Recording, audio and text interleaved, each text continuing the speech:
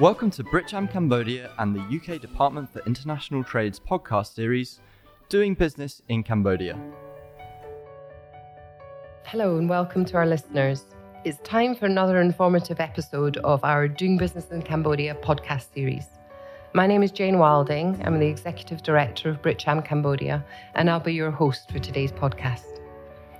The topic for today's podcast is green mixed-use developments in Cambodia. And joining me today is the country head of one of the top property consultancies, not only here in Cambodia, but also globally.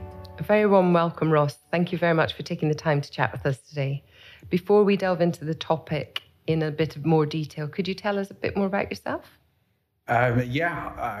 Thanks for having me on the podcast. This is officially my first podcast about myself. So originally from the UK, where I was born and bred.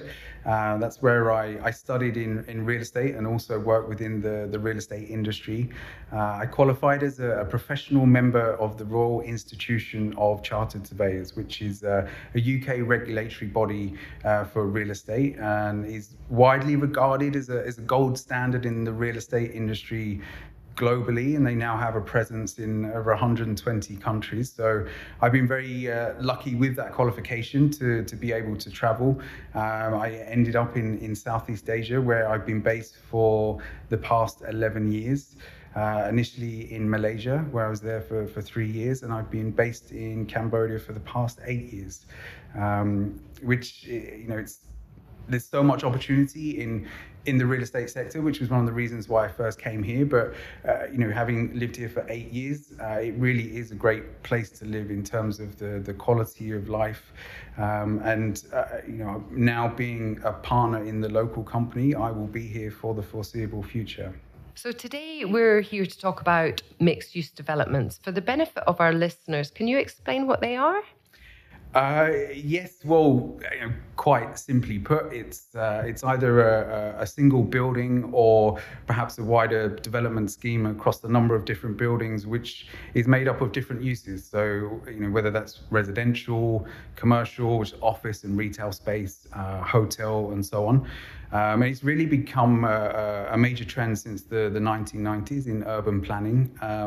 And what we see, post-pandemic, this will come even more to the forefront because there'll be a lot more demand now for this type of mixed-use development because of what's happened with lockdowns and people, having restrictions on movement, so wanting to have all of the amenities that cater to their everyday needs within one development, one building. Yeah. So as you've just mentioned, Ross, that the trend towards mixed-use development has been growing over the last 20 to 30 years, and we're certainly seeing increases in Cambodia of mixed-use development and sustainable construction. Yeah. Specifically in Cambodia, how did it start, or where do you think it started from? Yep, it's a good question. So actually, where we are here, the neighbouring building to this office block, Vatanak Capital Tower, was the first Grade A green rated mixed use development. So that completed in 2014. And that project, it's you have a luxury 5-star hotel in the top of the tower, you have grade A office space, and you have a luxury retail podium. And that is it's a LEED rated building. So LEED is the American certification within green sustainable buildings. Following that, you had the adjacent building to that project, Exchange Square, which is also, grade A office building with retail podium. And that is a BCA Green Mark rated building, which is the Singaporean certification, which is probably more appropriate or suitable for Cambodia because it's a tropical climate and comparable to Singapore, whereas LEED is the American certification, and they have different requirements for green building construction. In terms of what's driving that, initially it came from multinational companies and their corporate social responsibility and wanting to be located within green buildings.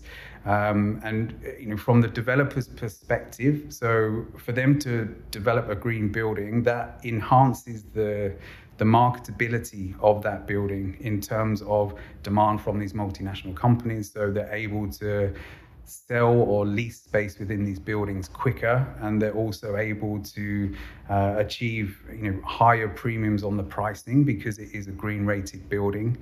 There's also at a global level more pressure in terms of countries moving towards carbon neutrality, which in Cambodia we've not really reached that level yet, but certainly over the longer term that will become more prominent in Cambodia. And also ESG, which is environmental, social and governance, which is now at the forefront of many investors, institutional investors that are investing in real estate. So they're looking at developments and buildings that incorporate all of these ESG components. So that have been some of the main drivers of increasing development of green buildings. So you just mentioned a couple of big projects in Cambodia, the Vatanak Tower and Exchange Square, which are fully finished. How many other mixed-use projects do you know are going on here in Cambodia? And do you think there'll be a massive amount of growth in that over the next, say, 5 years? Yes. For Knight Frank, we monitor the real estate market here, obviously, as a real estate consultancy. And it's difficult to keep track of all of the projects that are under construction in Cambodia.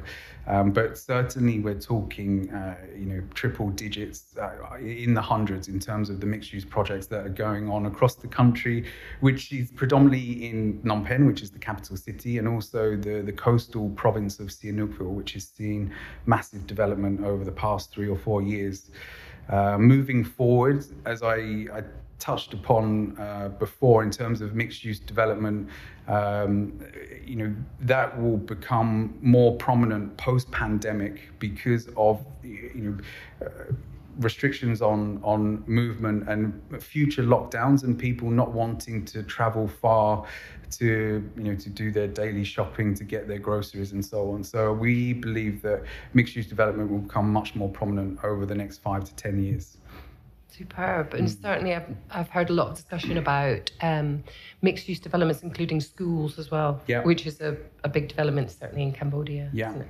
Yeah, absolutely. So are there any government incentives that would encourage sustainable development here in Cambodia? No, currently there are no incentives from the government. There's no overarching policy to encourage the development of green buildings, which is one of the reasons why there are more and more mixed-use green building developments in the pipeline under construction, but it's quite a small percentage of the overall development projects in Cambodia when you compare it in the region, because you do not have these government incentives to encourage this development of green buildings. So from a developer's perspective, because it's more expensive to develop green buildings compared with buildings that don't have that green certification, so they don't have the motivation yet because they do not have these incentives offered by the government. And on the kind of, you've talked about accreditation and green certification and so on. Is there a regulatory framework in Cambodia or an accreditation scheme specific to Cambodia? Not yet, but it's certainly in the workings. The government has been engaging with the private sector, so there's much more dialogue between public and private sectors in terms of drafting guidelines for green buildings and potentially even actually having a certification, a Cambodian green building certification. But at the moment, it's really in the very early stages. There was recently the Cambodian Council for Green Buildings, which is a private sector initiative where they want to, in terms of equality and people having access to sustainable development across all the different demographics in Cambodia, but it's not supported by government policy or legislation at the moment. So it's still very early stages of development, but without doubt over the next year or so we will have some draft paper that will be released by the government From the government perspective, I understand that funding is always an issue at the moment within Cambodia, and they really want that to be supported by the private sector. So this is where I see a potential opportunity in terms of UK companies that already have that expertise and knowledge transfer, knowledge share. So for these companies to be able to bring that expertise to Cambodia and work with the governmental level, working with key policymakers, and lots of opportunity in that area moving forward. So in Cambodia, specifically in the capital Phnom Penh, what are the benefits and drawbacks of developing more mixed-use spaces? There are many pros and cons of mixed-use development, and it's often a hot topic of debate. But certainly in a local market context, really looking at town planning and how it impacts town planning, because what you have in Cambodia at the moment is a lot of urban sprawl. So it's sporadic development across the city. So there's no cohesive planning policy at the moment, which again is in the pipeline. They are looking at releasing a master plan for the whole of the city. But mixed use development, because you have the different uses within a building or a project that complement each other and again cater to the daily needs of the occupiers and end users within that project, they don't need to travel outside if everything is contained within that development. So you don't have development surrounding projects, which creates the urban sprawl. A benefit from this is that people are less inclined to use cars or motorbikes to travel outside. So it also helps to reduce traffic congestion, which is becoming an increasingly noticeable problem in Phnom Penh. As there's more development in the city centre, and you're limited in terms of infrastructure, the historical infrastructure, and there's no public transportation and so on. So that is another key benefit in terms of reducing traffic as well. Drawbacks really revolve around the conflict of the different uses. So more to do with this, a single building that has a number of different uses. So let's say quite common mix of uses within a building would be hotel, office, or residential. So when you have that single building, how do these different users interact? How do the office users interact with the residents that live within the project, the hotel guests? So it can become quite messy.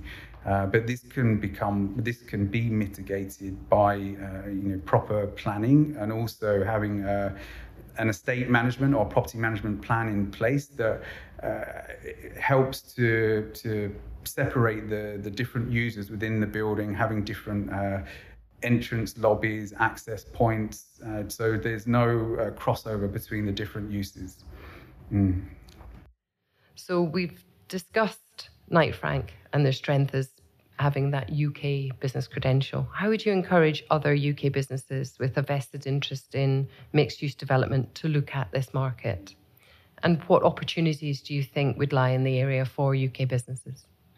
Yeah, Knight Frank is a global real estate consultancy, and we've had a presence here in Cambodia since 2008. So we are very familiar with the nuances of operating a business in Cambodia, and of course we would be more than happy to discuss with other businesses that would be potentially interested in looking at opportunities in the market. In terms of doing business in Cambodia, it's certainly much more investor friendly compared with neighboring markets, and companies here can be 100% foreign owned. It's quite easy to actually get the relevant permissions and incorporating a company in Cambodia.